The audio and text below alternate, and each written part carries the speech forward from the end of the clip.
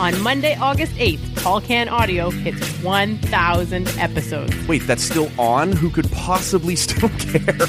And the gang is all here to celebrate. It's euphoric. It's got to be close to Nirvana. It's outstanding. For the first time ever, Maddie, Michaela, Rob, and Matt are all live in studio together. It's happening, you guys! It's happening! Oh my God! Oh my God! I wish you all were here! Is this likely to go well? Just check my notes here. No. At least it will make a lot of noise. Boom. Here comes the boom. 1,000 pods and 1,000 pints. I don't think I've ever been as proud in my entire life. TCA 1000 drops Monday, August 8th, wherever you find low-quality podcasts. Fuck, it's out of control. Shit. You sort of look at the package, and I was underwhelmed. It's happening, you guys! It's happening! Oh my God! Oh my God! I wish you all were here! This is Tall Can Audio, Canada's #1 craft beer fueled sports show. I think it's time we stop joking. What's that sound? Everybody look what's going down. Here's your hosts, Rob Christie and Matt Robinson.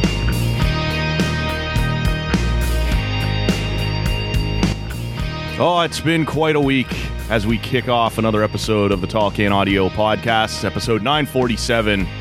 We're on Twitter and Instagram at Tall Can Audio. Give us a follow there. Man, it's like 2 Christmases. There's a lot going on. We got baseball trade season colliding with hockey trade season. Things are happening all over the place. Rob over there, Matt over here. What are you saying today, man? I'm saying everybody loves spring for a variety of reasons. I think since the last time we did this show, there's a pile more grass that's visible. Mm-hmm. We've had some fantastic weather. The dog shit is now clearly visible in the backyard. Oh, yeah. That sort of has been, not neglected. Really taken care of. Yes, exactly. Now, partially now, but there's always those ones where you go, oh, look at that. Oh, look at that.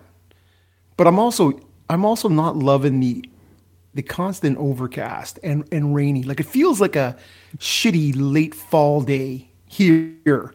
Yeah, see, it feels like spring to me. Yeah, it's spring's rain, right? It's cold and wet, man. Yeah, that's spring. That's March, man. I don't mind 12 and a little bit of rain. And you got at least one more blast of winter coming. There's always a week or two after you think it's over, it hits you one last time. So. I don't care about that. Okay. I really don't. And it's one of those things where you go, yeah, you can hit me with a 50 centimeter snow now. I'm totally good with that. And I hope I'm not inviting that. Yeah. But the reality is, at this point, I know you can do your worst. And it's short term. Uh-huh. I'll bring it. Okay. I'm good with whatever comes my way. But, maybe not all of us are as interested in what you're calling on here. Yeah, well, okay, but there's a lot of that. I've lived my life like that, Matt. Yeah. There's not all of us are as interested in whatever you're calling on right now. What have you called on there? This is it's called Brulesque, nice. Which is a West Coast IPA from Barley Days out of Picton. Oh, see, I've had some Barley Days back in the days. Yeah, back in your Belleville.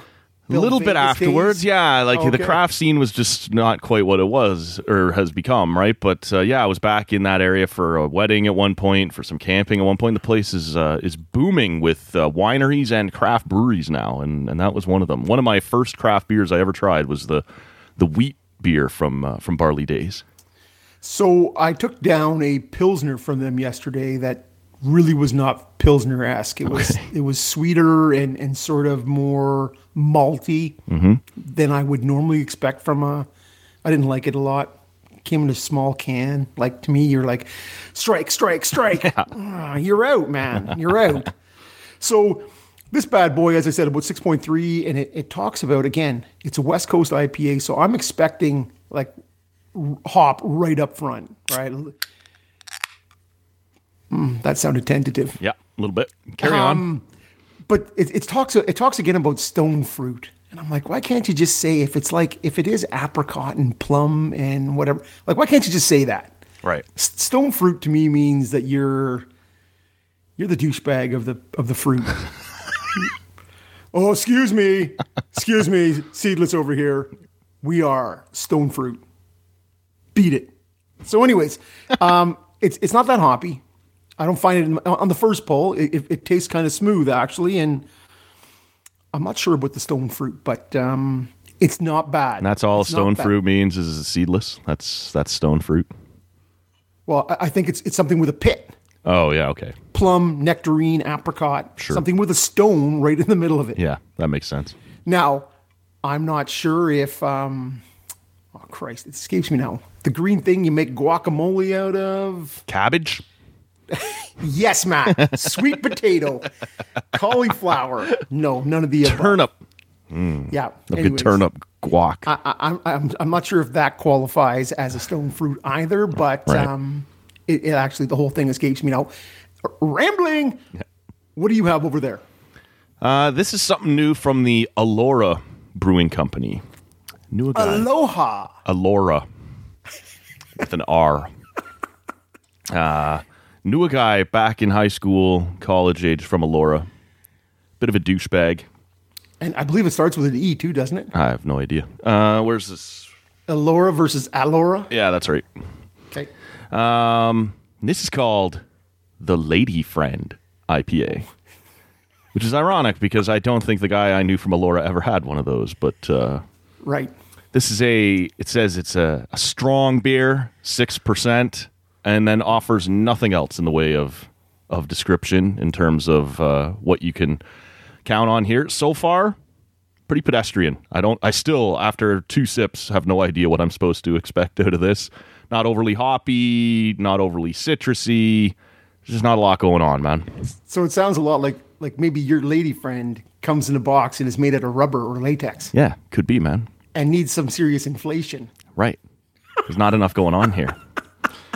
So now the picture on it is a woman appears to be punching a bear in the face.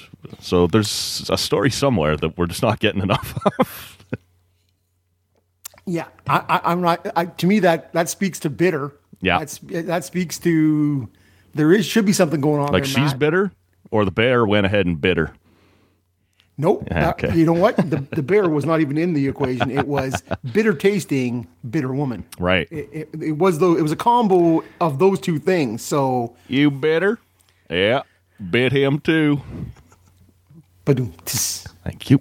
There you go. Coming up on Thursday morning, our buddy, guy I've been interacting with a fair bit on Twitter. He's a lot of fun. Stand-up comedian John Wing. He's got 2 books coming out this summer. He's also a big Leaf guy. So we'll have lots to talk about with him. And as I've mentioned before, on March 31st, so that's a week from Thursday, Michael Barclay. He's a great Canadian music writer, and he has a new book coming out in April, which is called Hearts on Fire, 6 Years That Changed Canadian Music. And so those are your next 2 Thursday morning shows. Should be a lot of fun as we get a chance to speak to those guys. We'll share the links to the pre-order pages for those books in the show notes if you're interested. Man, Michael Barclay will also clearly be breaking down WrestleMania with you. I'm almost positive. Yeah.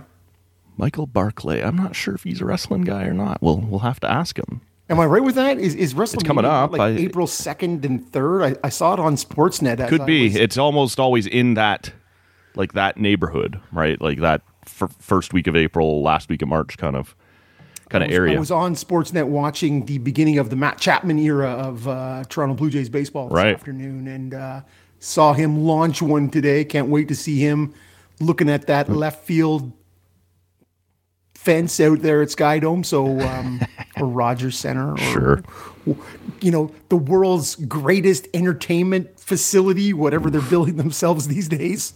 Yikes. Yeah, I know I'm going way back. We're going to save the hockey talk for just a minute, and there is plenty of it. And we'll say up front, we're not going to speculate on what's left to do, but we will comment on everything that has been done, including a trade made by Rob's Ottawa Senators that he's not aware of yet. So I'll break that for him in just a minute. But before we do, I wanted to talk just briefly about Carlos Correa and his signing with the Minnesota Twins. And there had been a ton of talk all week that the Yankees were in on him, that the Astros, of course, would be able to maybe bring him back. The Red Sox at different points were in on him. And you were sort of starting to see the same old. And then all of a sudden, I think it was on Friday night late, that we hear he's off to the Minnesota Twins. And you quickly jump back and go, wait, didn't the Minnesota Twins just dump $44 million of Josh Donaldson on the Yankees? And then, okay, so they turned around and spent that on 3 years of Carlos Correa. It's a $105 million deal over 3 years, but he has the ability, and this is the interesting part to me, to opt out after each of the 2 seasons if he feels like, which is, I don't know, when you kind of compare and contrast with the NFL and their ability to sign you to a 5-year deal where they can punt you at any time is an interesting way to start to see this turn a little bit. But it circles back kind of to what we talked about last week, this idea that maybe that extra playoff spot makes teams a little more interested in trying to contend. Maybe it's the excitement of coming out of this. We have seen after other work stoppages, teams are ready to spend a bit. There's some certainty now in the system for the next 5 years on what things are going to look like. Man, there was something. I was blown away that's where this guy landed over some of the Hawks that were circling around him. You sent the text when we were sort of knocking it back and forth, and you said, things that you were interested in talking about, and you're like, Carlos Correa signs with the Twins, and I'm like, what? At that point, I hadn't even been aware of it. Yeah. And then you start to look through it, and it's this idea. You see the byline saying, 3 years, $105 million, and you're like, wow, 35 schmil a season, right? and really, what does this mean to the Astros now with back-to-back seasons of, you lose Springer, they lost Cole, they lose Correa, and you're like, that is the price of being in contention for 6 years. Yeah, people start picking away at you. Yeah, and you sort of, the carcass is what it is. But really, it's a $35 million 1-year contract, and Correa gets to say, what else is out there for me? Yep, we'll try this again next year. If I opt out of this, maybe the market shifts a bit more, and I can leverage a good season in Minnesota into, a 4-year, $160 million. Who knows, right? Yep. So to me, this is, there's a lot of Twins fans strutting around, and you're like, man, I don't know. To me, I'm not sure that team is. You're right. The extra playoff spot makes it a bit enticing, but I'm not sure you want to spend that kind of cake on a short-term deal that could be really short. Yeah, if you're not going to go anywhere with it. It's interesting that you bring that up and mention the fact that, like you say, it's essentially, if Correa wants it to be, it's a 1-year deal. And his agent is Scott Boras, and guy's a bit of a flexer, right? He walks around and he kind of runs a lot of these big names. And there's some talk that he reached out to a lot of teams to see where this might fit. And one of them was the Braves, who have an aging shortstop who will be an unrestricted free agent next year. And he offered them the same thing. Do you want Correa on this sort of opt-out friendly contract? And Anthopoulos said, I guess it's a policy for the Braves. We don't do that. But the talk is maybe this 1-year opt-out is with the Braves in mind, right? And when you look at what they recently did in terms of letting Freddie Freeman walk, but then immediately trading for Matt Olson to play first base for them, as opposed, you went from probably having to pay that guy $30 to $35 million. You're going to play Matt Olson, who's not quite the same guy, but a very good first baseman. You're going to pay him $15. And that's a tidy little piece of business for the Braves. You lose a fan favorite, no doubt, but you cut the salary in half. And if you have eyes in a year from now on having to pay a top-end shortstop, who will still only be, I believe, 28, just about 29 at the time in Correa, man, that extra $15 million in your pocket, it almost looks like this is set up a year in advance for how this is going to play out. And so, masterstroke for Correa and for Boras to get the contract set up that way and maybe already have the next move in their back pocket with the security of, if you suck this year or you get hurt or whatever, the Twins are still on the hook and going to pay you the year after anyway. Well, and it's because they got Olsen before they let Freeman go, or not let him go, but before he signed. Yeah, he signed with the Dodgers later. Yes. And so to me, it was and they knew. They knew for sure. And so Double-A down there, obviously, yeah, he's got the cushion of coming off the World Series, right? Yep. There is a bit of pressure out of the balloon. Yep. And you take it down your dip, and you take another run at it next year, and yeah, you come back with a sweet offer. And I think that makes a pile of sense. I was not aware of that, right? But that to me makes perfect sense. Let's talk a little hockey, and we'll start here. It's not exactly a whopper, but it is interesting to see that just about 10 minutes before we turn the microphones on, the Ottawa Senators make a deal with the Vancouver Canucks. Ottawa sends a third-round pick to Vancouver for Travis Hamonic, who has a year left at $3 million on his deal. No salary retained. The deal is straight up a third-rounder for Travis Hamonic. What do you think at first blush? Well, I think Ottawa has 4/3 this year, or 3/3, whatever it is. I'm not sure. Super underwhelming. And I haven't. I'm going to be honest with you. I haven't laid a pile of eyes on Travis Hamonic this year. Right. Yeah, to me that was a deteriorating asset over the past couple of years, whether it was in Calgary or. All of his fancies have been on a steady decline for the last 6 years, according to most of the graphs that you see. Yeah. See, so there you go. What my eyeball is telling me is proven out by the stats. And, well, I would like it to be a good thing. He's clearly not a top 4 defenseman anymore. We got enough 5/6s. Yeah. And at that price tag, that to me, at first blush, you asked for first blush? Yep. That's another shitty pro trade by this organization. Sens Twitter appears to agree with you, although the best line that I am seeing here as I scroll through some of these says Hamonic demanded to stay in the West, so Canadian Tire Center will work just fine. Not bad there, but there you go. Otherwise, yeah. James Wood, who's a great follow for Sens fans, has said, at this point, I no longer know who's the bigger joke, this management group or us for following them. It just doesn't make any sense. Like you said, they have third-round picks. It's not like they're throwing picks away willy-nilly.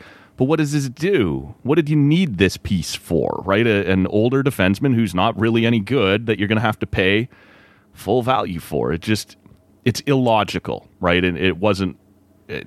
People on Sens Twitter, borderline. Ian Mendez is the only one who has said I'm confused, and Ian's a really nice guy. Everyone else has said I'm annoyed.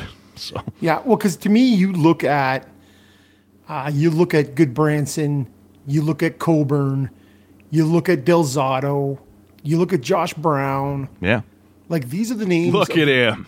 These are the names of the guys over the past 2 seasons that you've brought in on defense. You've had to get rid of them. You were lucky to get rid of Goodbranson and Coburn for a pair of like a 6th and a 7th. Yeah. You're burying TJ Del Smith Zotto. is still talking up Goodbranson now that he's out in Calgary. Yeah, we also talks up Josh Brown, right? Yeah. I like big guys. And I cannot lie. Yeah, I like big books and I cannot lie. The idea that you're paying Del Zotto $2 million to play in Belleville. Like this is, and you gave him a 2-year deal. Yep. This is a guy playing on a 2-way contract last year in Columbus for $650 or $7, the minimum. Right. And you signed him for 2 years, $4 million over 2 years, and now he's playing in the AHL. He's killing it. Sure. But you're paying him $2 million to play in Belleville for another year. And now you bring in Hamonic. I loved Hamonic as an Islander. Yes. Of course. Great top 4 guy. Yep. More of a second pair guy. Yep. But wow, that to me, I won't say terrible. It is not a, I don't know what the long view is there. Right. Right, in terms of what you're doing. And again, further and further, I have less and less faith in this management group to make pro acquisitions when at this point in time, this team is crying out for a top 4 defenseman and a second line left winger. At least, at minimum. Yep. Forget about the goaltending. Like, these are two needs, and this does not address that, but it does, with another year on the books, put a roadblock in the way of somebody else. I'm baffled and frustrated by it. The more I talk about it, to be honest with you. Well, that's it, as it sort of settles in, right? It's if you decided, and I'm with you, I wouldn't have decided, but this is a move you want to make, why now? Other than maybe Vancouver wants space to do something now. There's no reason for Ottawa to do this now, right? Like, if this is a guy you decide we want more experience again in our top four or whatever it's going to be, you could do this over the summer. It just makes no sense that they're doing this now. Friend of the show, Steve Warren, tweeted out earlier today that these last 20 games should be a time that you're playing, your kids. Who's for real and who's not. You didn't want to be in this situation again this year, but you are. So let's see who's ready, who's not, and really, especially with Shabbat out now, you got big minutes to fill. Let somebody fill them, and I guess we're going to let Travis Hamonic fill them. So, well, to me, it's the extra year, and this organization does not. Well, you wouldn't have done it again, right? Unless it's for Vancouver. I guess it's Vancouver's third-round pick that they're getting back, but Ottawa wouldn't have brought him in as a rental, right? That. Right. Well, no, and there's no need. But the thing is, they don't want to have Jacob Bernard-Docker or Lassie Thompson. They'd like to leave those guys. Maybe a 4 or 5 game setup here, but yeah. I think they're really keen on having those guys play a lot of minutes and push for a playoff spot in the AHL. And I understand that, and I don't mind that concept. Yep. But yeah, the second year at $3 million, it's like you're doing somebody a favor. And man, Brian Murray said it a long time ago. It's a favor, all right. Yeah, nobody's handing you out life preservers. They're throwing you anchors, and to me, this is Pierre Dorian's happy to have them. Sure, yeah. Throw them this way. Well, this is it. Hell of a strong swimmer, clearly, because people just keep pitching the iron at him, right? I don't get it. And this fan base was already, if not at wit's end, with these kinds of acquisitions, and you just keep bringing these guys in who can't play. And I'm not saying Travis Hamonic can't play, but he's not what you need in terms of a top 4D. Yeah.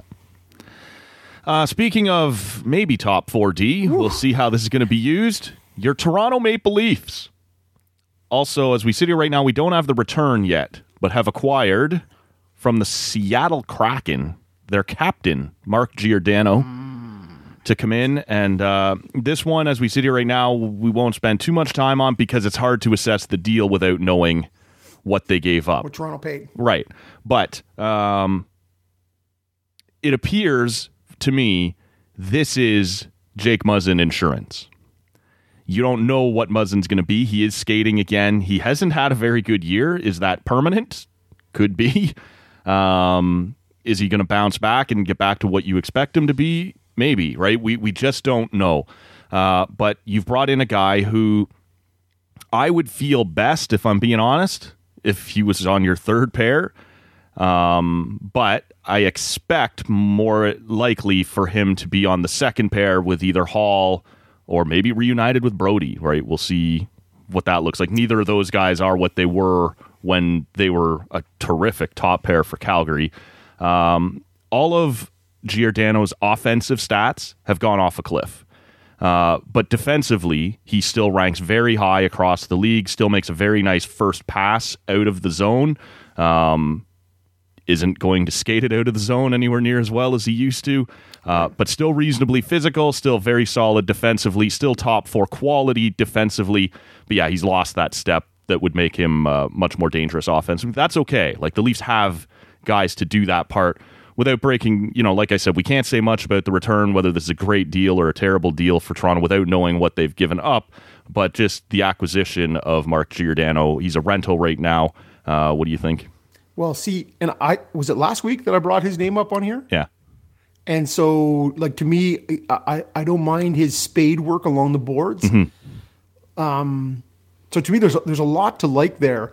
It was interesting to hear Dubas last night say, whatever we do, we're not giving up our first round pick, and I don't want to give up any of our best prospects. So it's going to be quiet, which I said a few weeks ago, right? I don't be shocked if this is quiet. Because just that he said he won't give up first-round picks for rentals. So if there's something longer term or somebody you could bring in and sign, I think he's open to that. But he said he won't trade any more first-round picks for rentals. So I think just to make sure we have that set. Right, and we don't know, and so, but it's mere. I'll be shocked if this is a first-round pick. Yeah. But would you be shocked because there's going to have to be some salary retained, I would imagine, by Seattle, right? For sure. And so when you look at a lot of the trades, and we'll get into those, yep. The amount that's being paid for them is shocking in some ways. And in a lot of these cases, the air quotes overpay comes from the salary retention as well as the asset, right? You have Philly keeping money. You have Anaheim keeping money. Like, just to me, for Toronto to have this work, I think it's a no-brainer, right? That Seattle has to keep some of that money. They also were talking which then sweetens the pot. Yeah, right? You got to pay a little more, right?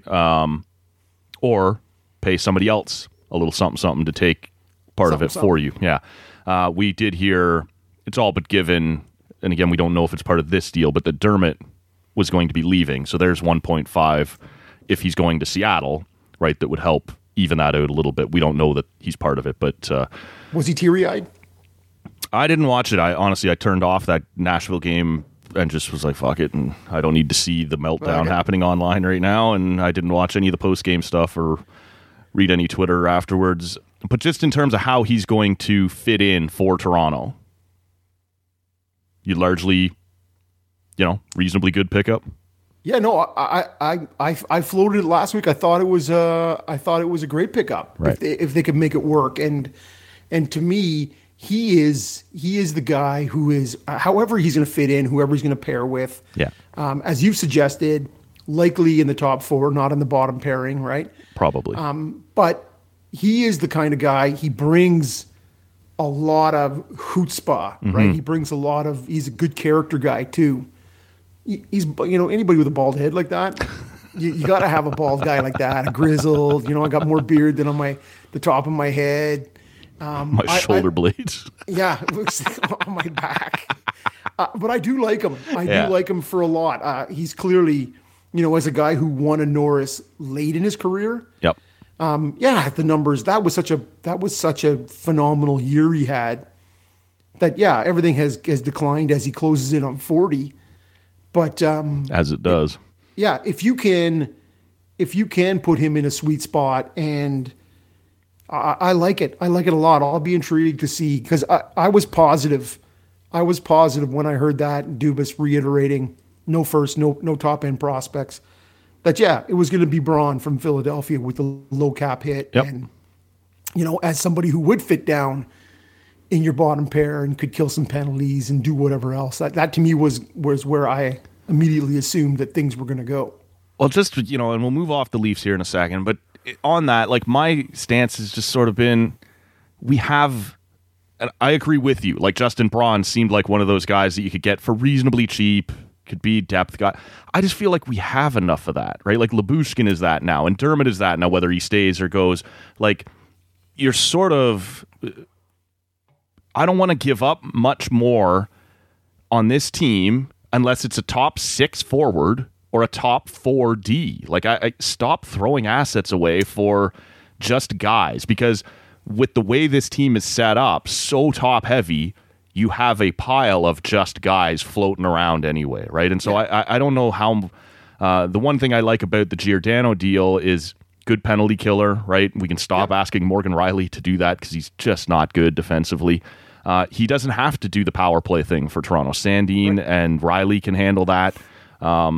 I just think he can kind of fit in, probably on that second pair, probably with Hall, and take some pressure off Muzzin, who maybe now sits on your third pair with either Sandin or Liljegren.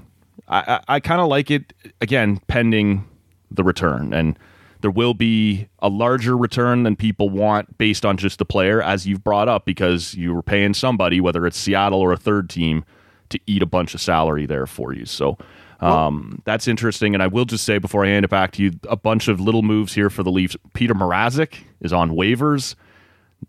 Nick Robertson has been sent back down. Timothy Liljegren has been sent down. All of this is because guys, if you want to send them down later, have to be off your roster by the trade deadline.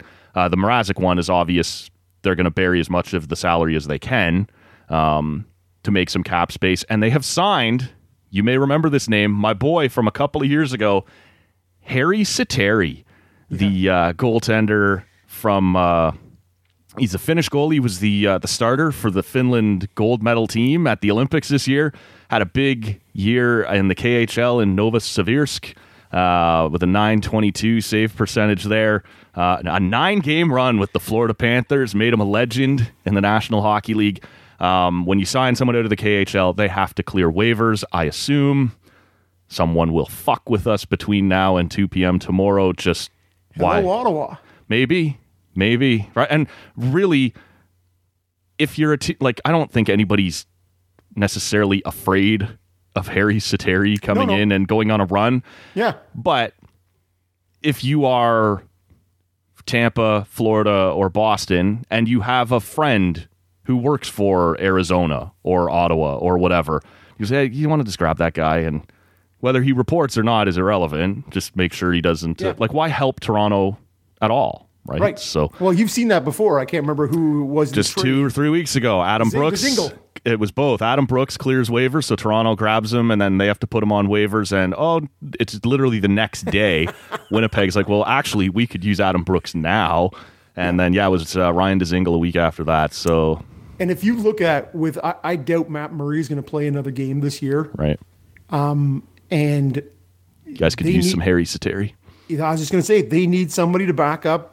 They'd like to send Gustafsson back down and let him work on some stuff. $750,000 right in Eugene's wheelhouse. And so, but still, you're like, there you go. Yep. That's a little somebody who can come in. I don't think he's making it to us. Whether it's because someone actually needs him or because someone's going to fuck around. Yeah. Well, that's the Leafs' lot in life, right? Yeah. Let's see if we can stick it to those guys. And Harri Sateri called a mean Cubs game too. Yes, of course. Yeah. I doubt it. I doubt he makes it there, man. Enough do too. People looking for goalies. Yep. And I'm saying it's everywhere. I think it's worth a shot, right? Like, where are you going to find this guy? The prices are like a goalie to come in and maybe back up or take over for Campbell. God. You were going to say the price is right. Yeah. The price is wrong, bitch. It was, Kyle and the Leafs, they're willing to try some stuff, right? And the guy had a great year in the KHL. Let's see if we can sneak him through. And I'm sure you can't, but it's worth a shot, right? It is. And kudos for the effort, right? I like what you're doing there. So we got a bunch of other bigger deals on the table here. We got Claude Giroux ends up with the Panthers. We got Hampus Lindholm with the Brewers. We got Bruins. Would have been bigger news if he'd ended up with the Brewers. Josh Manson ends up in Colorado. Where do you want to start here, man? We got guys flying all over the place. I want to start with Calle Jarnkrok in Calgary. I think that's a great, and to me, that is when we were talking with the Leafs and signing, I don't want to sign another guy. Yep. Like, to me, teams that are rolling, like, I'll be interested, and really I'm going to piggyback on the Jarnkrok thing to talk about Claude Giroux in Florida. When you look at teams that are rolling, you don't want to bring in another top-end guy at the end of his career, a la Peter Bondra right here in Ottawa, right? Like, who comes in and scores one regular season goal and nothing in the playoffs, right. Just buggered up the power play. Like, that's the risk you run when you bring in a top two-line guy, is somebody who's been doing it for you all year now gets bumped down the lineup and he's like, hey, man, what's wrong with what I was doing? Whereas a guy like Jarnkrok who comes over, he's going to slot into that third line and make that third line even better. And so when you were talking about the Leafs bringing in just a guy in, it can't be just a guy. But although great bang for your Nick Foligno buck. Well, okay, let's not do this, because last year I said don't do it for Nick Foligno. You said you're going to like it. It's going to be fine. It. Yeah, I did love it. And now, nobody saw how horribly it was going to blow up. But all Leaf fans did. Yeah, all right. Well, there's irrationally, but maybe there's a bit of that for me too. That just the last little bit on that, as far as the Leafs, the part that is being reported is they may also look at signing Matthew Nyes this year out of college, had a great year in university, and also played on the U.S. Olympic team, as well as Nick Abrazizi. One of those guys, if that can boost your fourth line, like Spez and Simmons both appear to be running out of steam a little bit. If you can boost your fourth line with one of those guys, as opposed to just throwing picks away for, like the Leafs, their third line is set. They're not breaking up Kampf, Engvall, and Mikheyev. Like, that line has been so good, and they love their first line. The fourth line has been problematic, and the second line has struggled lately. So grab a top six forward or bring up some... What was Kasha playing? Right now, his head's been banged off the wall again. No, that's what I'm saying. Where was he playing, though? He had been getting some time on that second line with Tavares and Nylander, and he had also been down on the fourth line with Kerfoot a bit. And, with Robertson, with him playing up with Tavares. Yeah, that looks like as a guy with a history of... This is going to be a problem. Yeah, I've had problems that this may be... Yeah, I'm a little worried about how that looks. So did not look good going out. And all I was saying is, to me, that's what Toronto needs. If you can find the right guy, which is what a guy like Jarnkrok does. And he's, I guess, got a good reputation out there with Lindholm, their top center, and... Markstrom. Yeah, I guess they're all from the same little hometown in Sweden. They all train together in the off-season, so that was one thing about Calgary. I wouldn't have done much there just because, by all account, like, it looks like they got lightning in a bottle, right? Like, they're playing great. They they're playing for each other. They have a good room. So you want to be really careful with what you bring in there. And because he already has a good reputation, because he can slot around and play a few different positions, and he's got a relationship with a bunch of the guys, like, yeah, I did like that for Calgary as well. I don't know if I would have loved it as much for Toronto. Well, and you're talking about Jarnkrok and Lindholm are cousins. Right. Like, so not only are they from the same town, but you're talking about a town the size of Peterborough. Right. Somewhere like north of Stockholm, and you now have 3 guys on your team from there. It just seems it is a bit almost improbable. But, so to me, I like that kind of trade for a team that is rolling, whereas that's a team that's leading their division. Mm-hmm. And on the flip side, you look at Claude Giroux and the acquisition to Florida. Now, to me, I sort of look at the package and I was, underwhelmed. But you are looking at them sliding him right in beside potentially Barkov. Sounds like it. And you wonder, when you make these big splashes, man, off the top of your head, can you think of a big splash like that that's worked? Because I really find it, going back to go, who made the biggest splash? Yeah, not at the deadline. Or like Kessel came in the summer before. Yeah. It's pretty rare. Deadline acquisitions, right? And so, because it makes such a wave in terms of team chemistry, Yeah.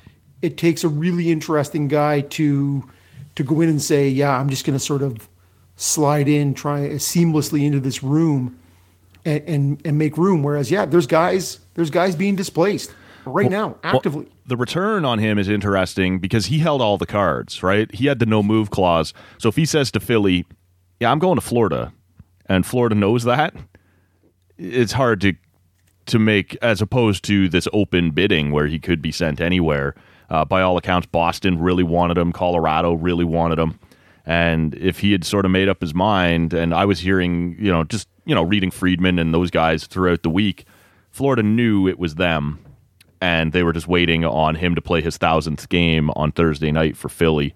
And once you know that, like, your negotiating power is down to almost nothing. They get Owen Tippett. It'll be the big piece. Man, he's been around longer than I thought. I think they said he was a 2018 first-round pick. 5 years ago, and he drives play, not too bad, got good size, but very little finish to speak of thus far. We'll see what they can turn him into. He was going to have a hard time cracking into that top 6 in Florida anyway, where he was going to need to be successful. Maybe he can do that better in Philly. Well, you heard some rumors too that he wasn't loving the organization. Right. And maybe the organization wasn't loving him. Exactly. Right? So, when you tell the Flyers, hey, man, go make a trade with Florida or else I'm not going anywhere. Yeah. Yeah, it's trouble, right? So it is one of those things where, yeah, they were absolutely, when you saw him on Thursday or Friday night, whenever that Thursday night. Friday night, right? Thursday, you're right, because they were in Ottawa on Friday. Mm-hmm.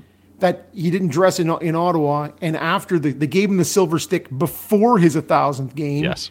And then he brought his son out, and they did the lap of the ice after his 1,000th game. Because I'm done here. Yeah, guess what? And the fans knew it. Everybody knows it, right? Yeah. The fans gave him the love right back, and you just sort of go. But yeah, to me, that's the biggest trade. I wonder if it's not going to backfire, and if Florida, man, to me is really, things have gone so right for them this year, and you look at teams behind them that have done less. Yep. At this point, anyways. Yeah. Like Tampa, like Toronto, like Carolina, right? And you just sort of go, I think I'm leaning more towards teams that do less to alter that chemistry, right?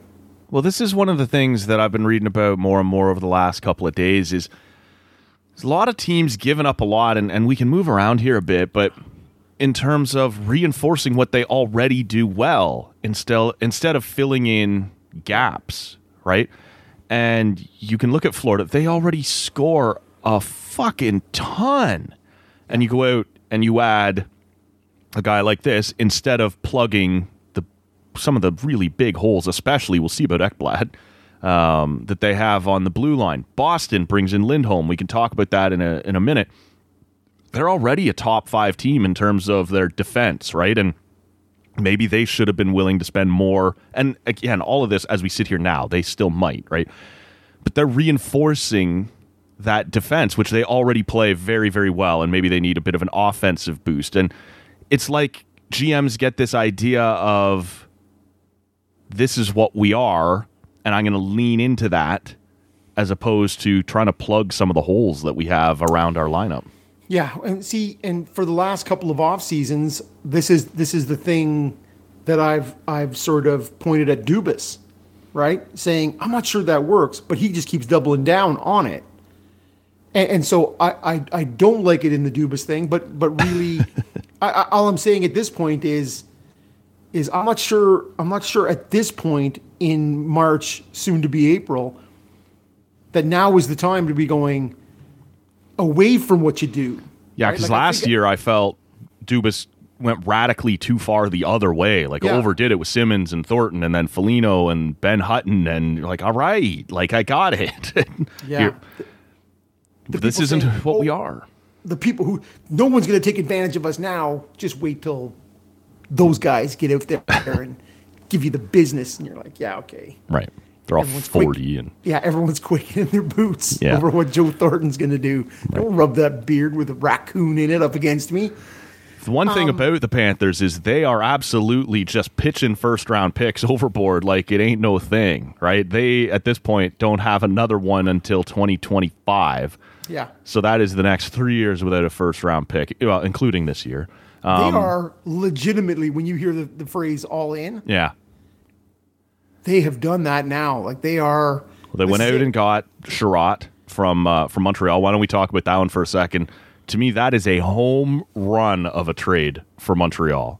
For sure. To get a guy who, to get a first-round pick, to get a player who I believe was a first-round pick, and a third or a fourth, I can't remember now. I had it here in front of me, but third, I want to say. It's that's a ton to give up for Ben Sherratt.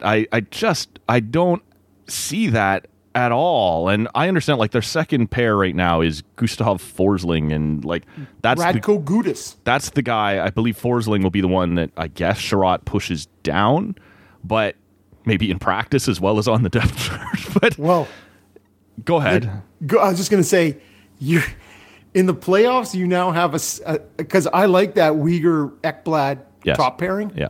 And you now have a Sherratt Gudas potential second. Watch your knees, folks. Well, there'll be they'll be cross-checking, elbowing, and as you say, yes, for sure, your knees are in great jeopardy.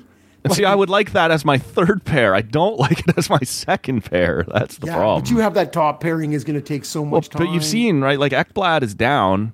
Now, Frank Saravalli tweeted out, and it got a lot of people all of Twitter, yes, on the Twitter today, saying, money no object right now for the Panthers as Ekblad will be placed on LTIR.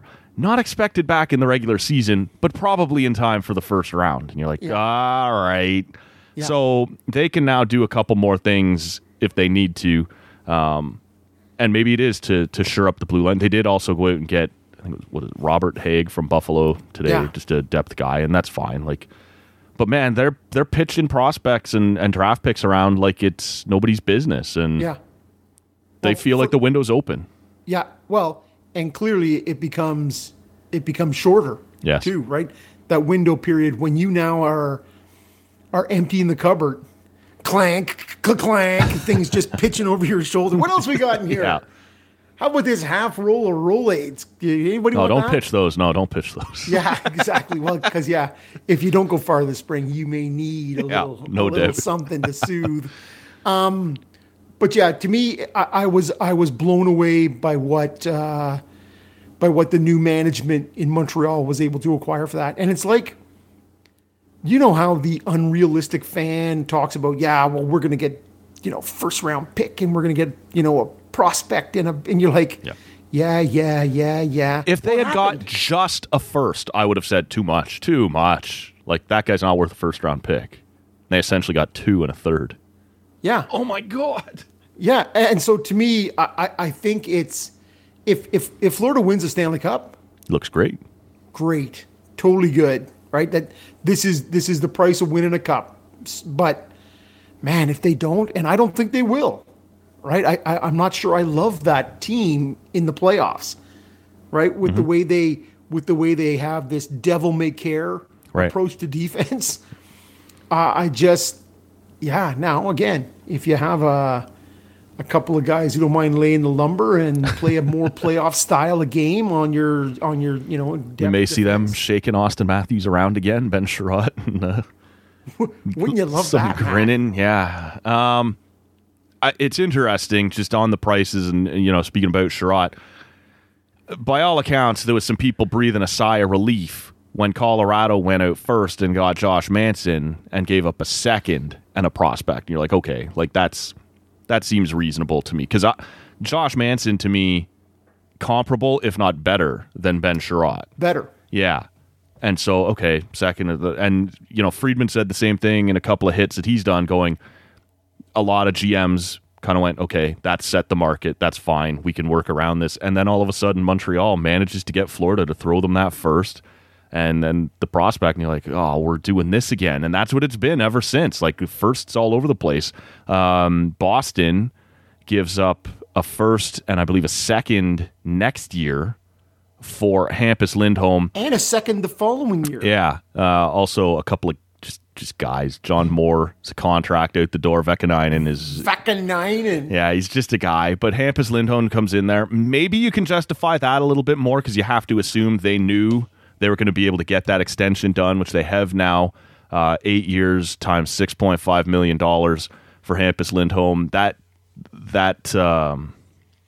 term is somewhere, or is a place that Anaheim was not willing to go.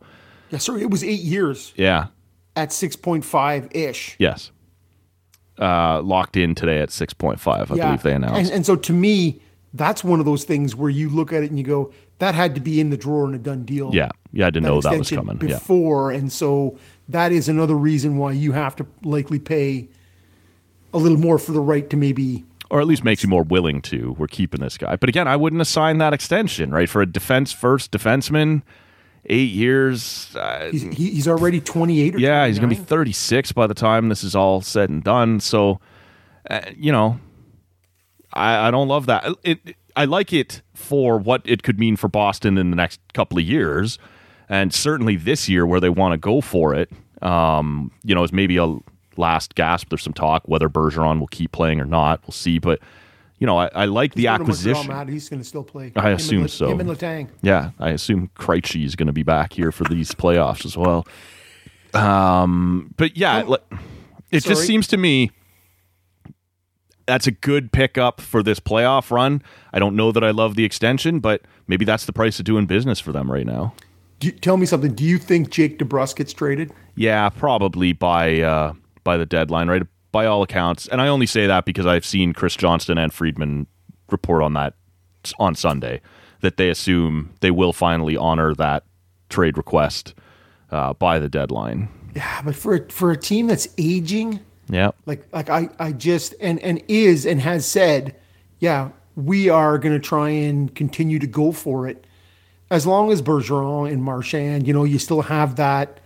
It seems odd that you would flip DeBrusk unless you're flipping DeBrusk to a team that is willing to send you something older, but still sort of somewhat proven for something younger. Right. You know what I mean? I don't know how it fits otherwise, because this is a team, as you've said, whose identity is a solid defensive team, but doesn't have a pile of depth up front. Right. And so to me, I would find it odd, depending on what the return was, to flip a guy like Jake DeBrusk. You're right. It needs to be somebody who can play for you right now in that spot. So do you think, because you've seen they've broken up that perfection line for a bit there now, right? They've been playing DeBrusk in that Pasternak spot. Mm-hmm. Do you see that as a showcase? Yeah, a little bit inflate the value if you and if you are struggling with depth, move Pasternak down and get a second line going a little bit better. But yeah, I think it can accomplish both in terms of spreading out your depth a little bit when you have to. But I think mostly it was, we can inflate those DeBrusk numbers a little bit and show them off on the top line. And I assume they're badly going to want to have that line back together for the playoffs, right? So I just think anything that can kind of get that done.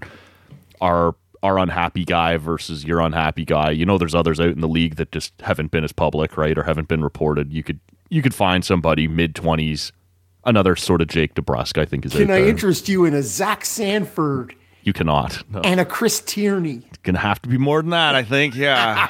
Well, I'm not sure I want Jake DeBrusk No, either. Fair enough. But I'm just saying, you know what? Sanford's won a cup. How about that? What did you think of, I don't think much, so I'm moving off. Okay, yeah, I would too, Matt, just for the record. San Jose locks up long-term, 8 years times $8.1 million, Thomas Hertl. I think it's genius, Matt. Okay. I think it's genius if you're looking for... If your name is Thomas Hertl. Yeah, exactly, because if you're looking at another way to further stall a franchise that is aging we need out... more big contracts. Long-term contracts. You got Burns, you got Vlasic, you got Carlson, and now you're going to next year you got Timo Meier looking at that going, okay, that's my number, right?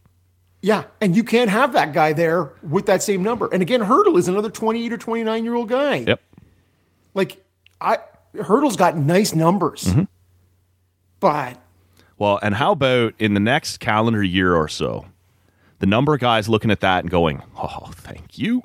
Philip Forsberg is happy to see that number. Johnny Gaudreau is happy to see that number. Nazem Kadri loves that number. JT Miller loves that number, right? You gave Thomas Hertl $8.1 million. I'm worth every bit what that guy's worth. Yeah. Yeah, and to me, it's San Jose who forever did good work out there. Yeah. Right? Continued to they had a good culture with Pavelski, Marleau, Couture, Thornton, right? You had this nice core, and you were sort of continually refreshing around the edges and doing good work, fiscally responsible, and then shit's just gone sour. This smacks of BO and desperation. Like a good cab ride on a Saturday night. A Brantford cab ride. Had to zero right in on. Yeah, well, we've all been there. Yeah, for sure. It's gross. Yeah. But yeah, to me, this is somebody has to somebody's got to be the adult in the room there in San Jose and say, it's over. It's over. And this is it. Like, I'm seeing their local reporter saying this is a commitment to becoming good fast. I'm like, no, this is a commitment to staying bad for long, right? Like, Matt, I hope you tweeted back at him because exactly that. Because that is absolutely the case. And it's not because Hurdle is bad. It's because you don't have room to keep doing this. No, of course it's not. It is it is more nuanced than that, right? Yeah, Thomas Hurdle, not a bad player, but you go, yeah, now he's just another old guy that you've by the time this gets to be halfway through, he's not going to be the $8.1 million player. And yet he's now on the pile with all these other guys. I don't even know where Couture's contract is at. Like, I assume it's got several years left. That's just what they do. I was just going to say, because that is the MO in Northern California. You're like, what are you doing? So I get it if you're like, oh, we like him and we're just going to keep retaining them. But you have a group already that's not going to make the playoffs. Right. Won't make the playoffs again next year. And what is the future? You have these aging out guys. And I don't just mean like, hey, they're not going to be good in a couple of years.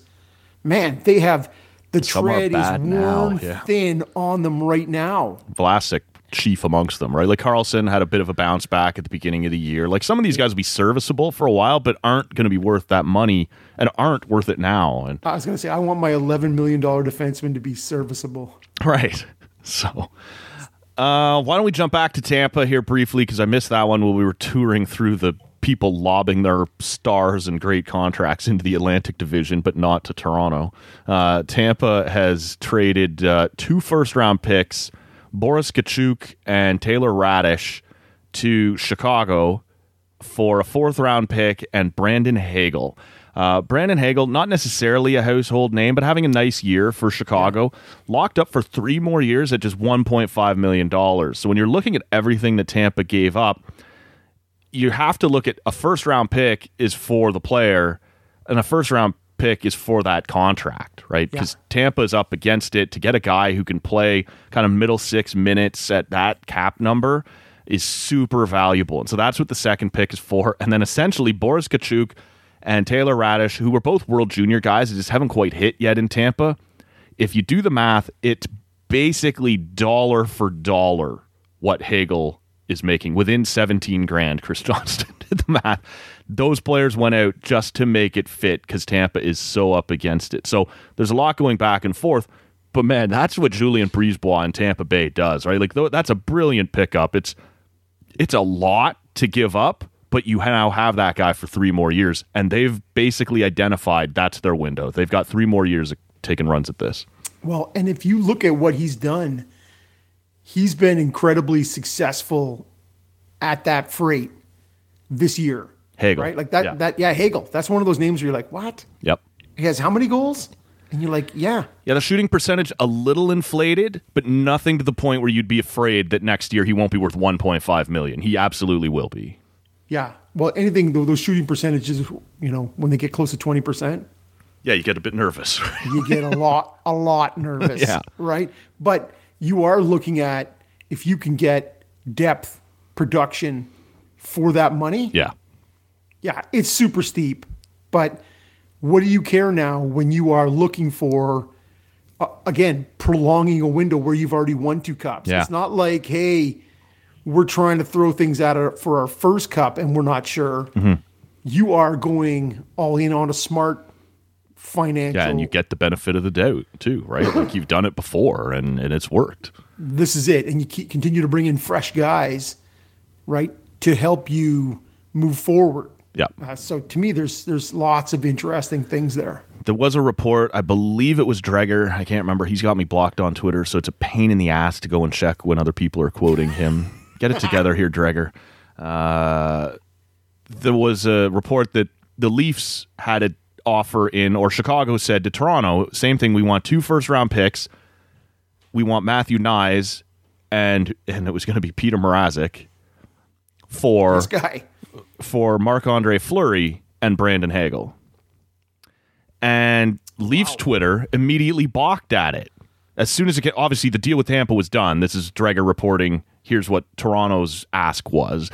You can't give all that up.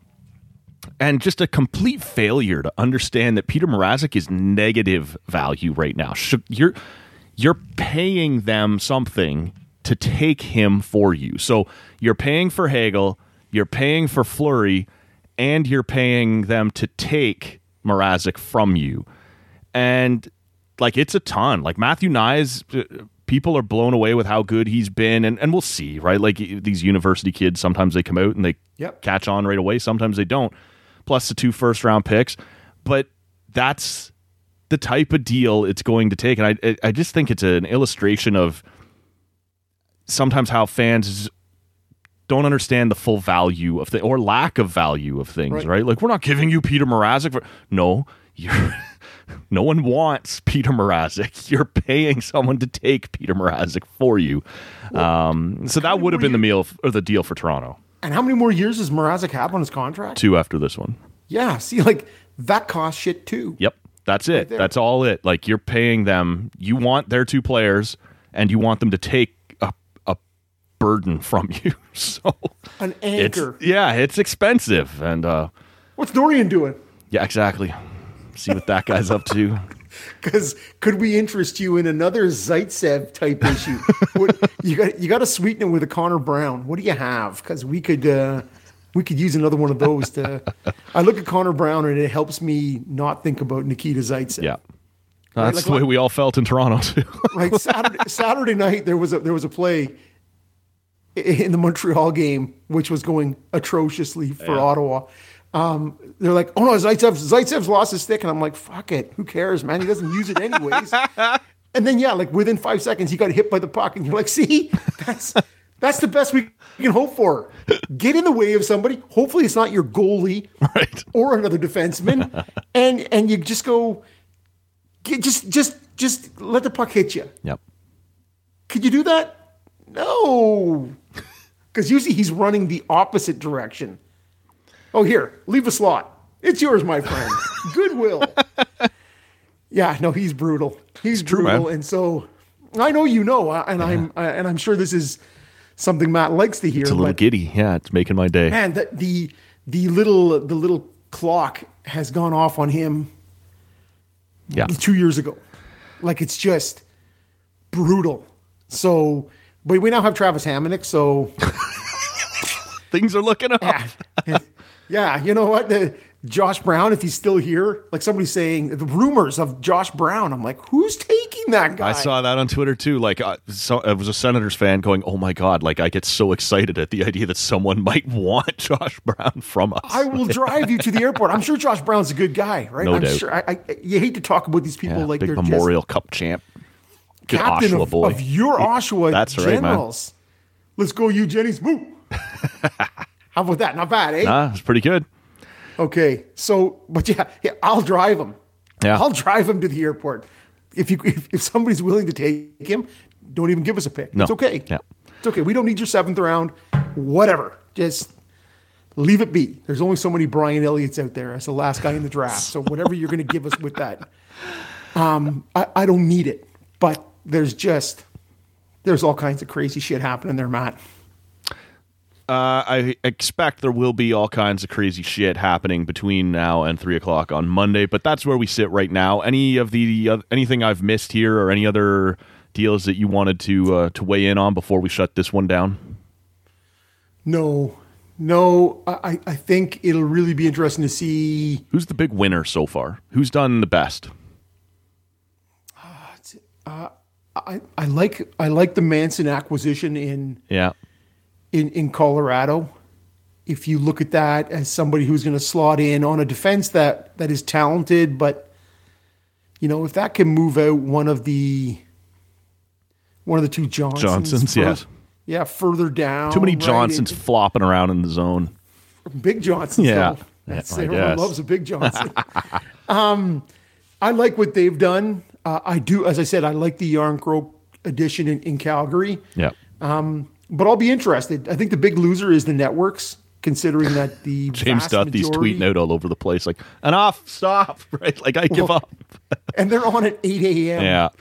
like a full 7 hours before the deadline. And so when you look at the volume of stuff that's already happened, now there's still lots That's of 4 a.m. on the West Coast too, right? Like how many deals are really getting made with the Western Conference teams? Yeah, well, it was an interesting point I heard the other day, which was they're going on at 8, which is 5 p.m. on the 5 a.m. on the West Coast. Yep.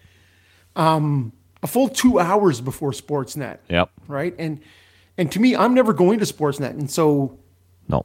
TSN is where I want to be, anyways. Yep. So you wonder if going in 2 hours later, Sportsnet's already said, fuck it, whatever. No, nobody's coming here. We might as well go on at 2:00 because the early watchers are already going to TSN. And are you ever leaving there once you're on someplace and you're following? Occasionally, if TSN goes to commercial, I'll flip just to see if the other one's still on, but I'm not staying. And to me, Friedman and CJ were the only reasons to watch Sportsnet, and CJ is going to be on TSN now, so sorry, Fried, right? Like, yeah, I sure do. So it's not as good of a broadcast. Right. I was looking at the standings this morning, pre-deadline here, but you have a very real possibility. So the 8 teams in the East are already cemented. Yep. You have a very real possibility that all 8 teams could crack 100 points. I'd be surprised at this point if all 8 did not. It really is nuts. And obviously I've been looking at all this through a grown and irritated blue set of goggles, right? Like, at the time when the Leafs are doing some of their best business, you've got Tampa out there in some, every year cracking 100 points. Florida's now jumped into the fray. Yeah. Boston's always great. And you're just like, come on. And if we circle back, I asked you who you think's won thus far or done the best so far. For me,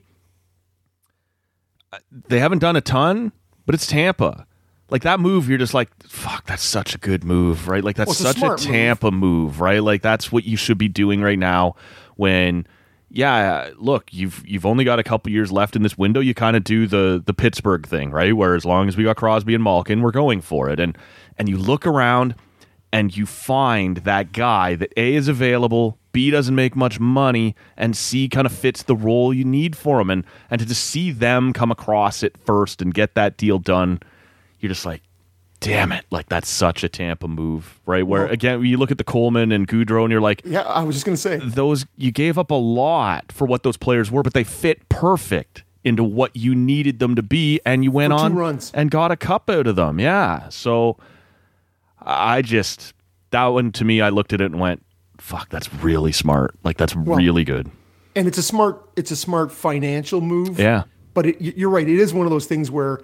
It grows old, the talk of, Gaudreau and Coleman and how they each got a first to New Jersey and San Jose. And you're like, blah, blah, blah. That's one off. That's the lightning in the bottle again. Yeah. But then you're right. Then you get the Hagel deal and you're like, they did it again. What are we doing? Toronto is paying 50 guys in the front office to do what? What are you doing? Pretty much. Who's getting the coffees? What's happening here? I need somebody more than a paperweight. Yeah. It's interesting. But yeah, if you look at, to me, those teams are all in the playoffs. So it's the 8. Yeah. But with 20 games left, Washington is the poor sister at 80 points. Right. They have 20 games to go. Like, you just have to go 500. I don't think it's unreasonable to expect them to go 500 to get 100 points. But you have Boston, Toronto, and Tampa, 3 points, man. Throw a hoop around those guys. Yep. 3 points separate those 3 teams as the 2nd, 3rd, and 4th in the Atlantic with 19, 20, and 20 games to go. I think Tampa has played one more than Boston and Toronto, something like that. I think actually Boston has played one less than both Tampa and Toronto, I think. Okay. Yeah. Anyways, it's right in that where it's not unreasonable to think that Toronto could finish 2nd. It's not unreasonable to think that Toronto could finish 4th. Yep. Which to me is not... Tampa. Yeah, no, for sure. That's it. Like, for a week now, I've been hearing, Toronto, they got Boston right on their heels, and they're knocking. They could overtake them. Like, Boston's 2 behind us, and we're 1 behind Tampa. Why aren't we talking about Tampa's got Toronto right on their... No, we don't want to frame it that way. So Well, they're all and- right there together. Well, see, and I don't care.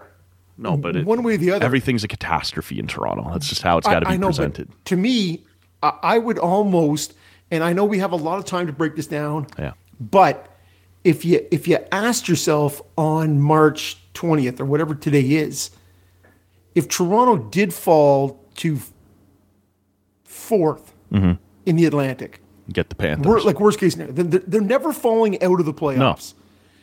If they fell to fourth, they get maybe Carolina or worst case scenario, Florida, right? Which I don't think is going to happen. I don't think that's the worst case scenario. To me, Carolina's a worse matchup for us than Florida. Okay, that's what I was going to ask you, right? Is to me, I want to play Florida before I play Tampa in the first round of the playoffs. I think so. And I think before I want to play Carolina. Like, Carolina scares me a lot. That's a bad matchup for us. And I kind of go, I'm ready to see playoff Freddie, but yeah, I've also seen Carolina protect a 40-year-old Zamboni driver, so yeah, maybe Freddie can get that done. Yeah, well, and yeah, you look at that guy with, to me, yeah, he dropped a sweet 788 save percentage in Toronto last week. Yeah, but honestly, everybody's dropping. Like, to me, that whole idea of, can I get more than the John Graham 750 goal save percentage? That seems to be going around the league, and we talked about it last week, right? It's awful right now. The amount of what appears to be bad goaltending is just unbelievable. And all is over it bad the place. goaltending, or is it okay? And I got one more question, Matt. Okay. And you can dismiss it if you like. I really, it's more of an opinion on your part. With the Leafs loss last night, nice Austin Matthew got his 46th goal, whatever it was. The 2 games he's out, 0 goals against, 2 goals against. So 2 goals in the 2 games, both wins. He comes back in, another 5 spot. Am I looking for bad things? Is Austin Matthews the problem? Okay, and clearly not. I'd take him, right? Like, to me, the guy scores goals like, we got dicks like Jesus, right? It's good to go. Yeah. So I'm just asking you if there's any thoughts on that. Not really. To me, it just, you hear all the time, right, that big guy's out, everybody buckles down a bit, plays a little harder. I don't know if there's anything to that or not, and then you completely give up when they return. I didn't think overall. I saw a headline on Sunday morning that was, Leafs put in a great effort but fall to Nashville. I'm like, what? What was the great effort? Like, they did not play well in that game. So I don't necessarily think it had a whole lot to do with Kevin Bieksa begs to differ. Yeah, well, he does that a lot. Anyway. I like Bieksa, right? Sometimes I agree with him, sometimes I don't. I think he's good on that panel. But to me, I just didn't think they were very good. And to me, whether Matthews was part of that, he got as you said, he scored a goal. I don't know. To me, they just sort of seem to be going through the motions right now, and they can't really afford to do that. Now, they are 8-4-2 in their last whatever. Yeah. And in no way am I suggesting you don't want Austin Matthews in your lineup. Scratch him. And that he is to blame for this. Coincidence? I think so. Okay. There we go. Think so. All right, then. We'll wind this one down here. I will be one of those people with TSN on in the background on Monday and venting my frustrations on Twitter at Tall Can Audio. So you can give us a follow there. Blocked by more insiders. Insiders. It makes me crazy. And it really shouldn't, because even Dreger, when he's blocked me, I guess he thinks you just kind of log out and then click on the link again and you're in, and because he's got a public account. So I don't know what the point was, but I remember I made a sarcastic, shitty comment on something 2 or 3 years ago, and he just fucking blocked me out of nowhere. It's like, all right, I guess we're done here. But it's a nuisance now, right? Because everybody quote tweets him, and it's just so-and-so's opinion. Oh, I hope not. And then the thing underneath is, you are not able to see this tweet. It's a bit much, man. Yeah. It's making it hard for me to rant and rave like a lunatic. I'll find a way, though. Yeah. No, you're You're diligent that way. I'm equipped for that. Yeah, I'll find a way. So we'll wind this one down here. Don't forget, John Wing is on the podcast on Thursday. Michael Barclay a week from Thursday. Some good stuff coming up. Rob, of course, will be back in between, holding down that Monday. I'm blanking. Staple. The flagship show. Yeah, the flagship would be closest to what I was looking for. So the staple show. Okay. The Monday morning staple. Yeah. All right. People. All right. Let's get the fuck out of here. Because I guarantee you there's been 14 trades in the hour we've sat here talking anyway. So Yeah. And that's fine. And good the people Leafs know have we've given up both the first round pick and their best prospect. All it's of them. Totally good. Everybody's gone. Yes. Liljegren and Robertson in the first, and Nyes and whoever we were going to draft next year, he's gone. Well, as long as they hold on to that Shalgren guy, we're totally good. Shalgrezna, as we're calling him around here. I'm getting your tweets, people. I see it. Yes, I know. That other Leaf podcast that seems to be routinely now talking about stuff that we've said a week or so earlier or tweeted a week or so. I'm aware. I've seen it. I see your direct messages. I see your mentions. I'm just not getting into it. It's not going to be even worth it. On that note, be better, whoever you are. Yeah, whoever you are. Have a great week, everybody. We'll see you on the next Talk and Audio. That was a hot mess inside a dumpster fire, inside a train wreck. It was a disgrace. Thanks for listening. You can get more TCA at tallcanaudio.com or by searching Tall Can Audio on your favorite podcast app.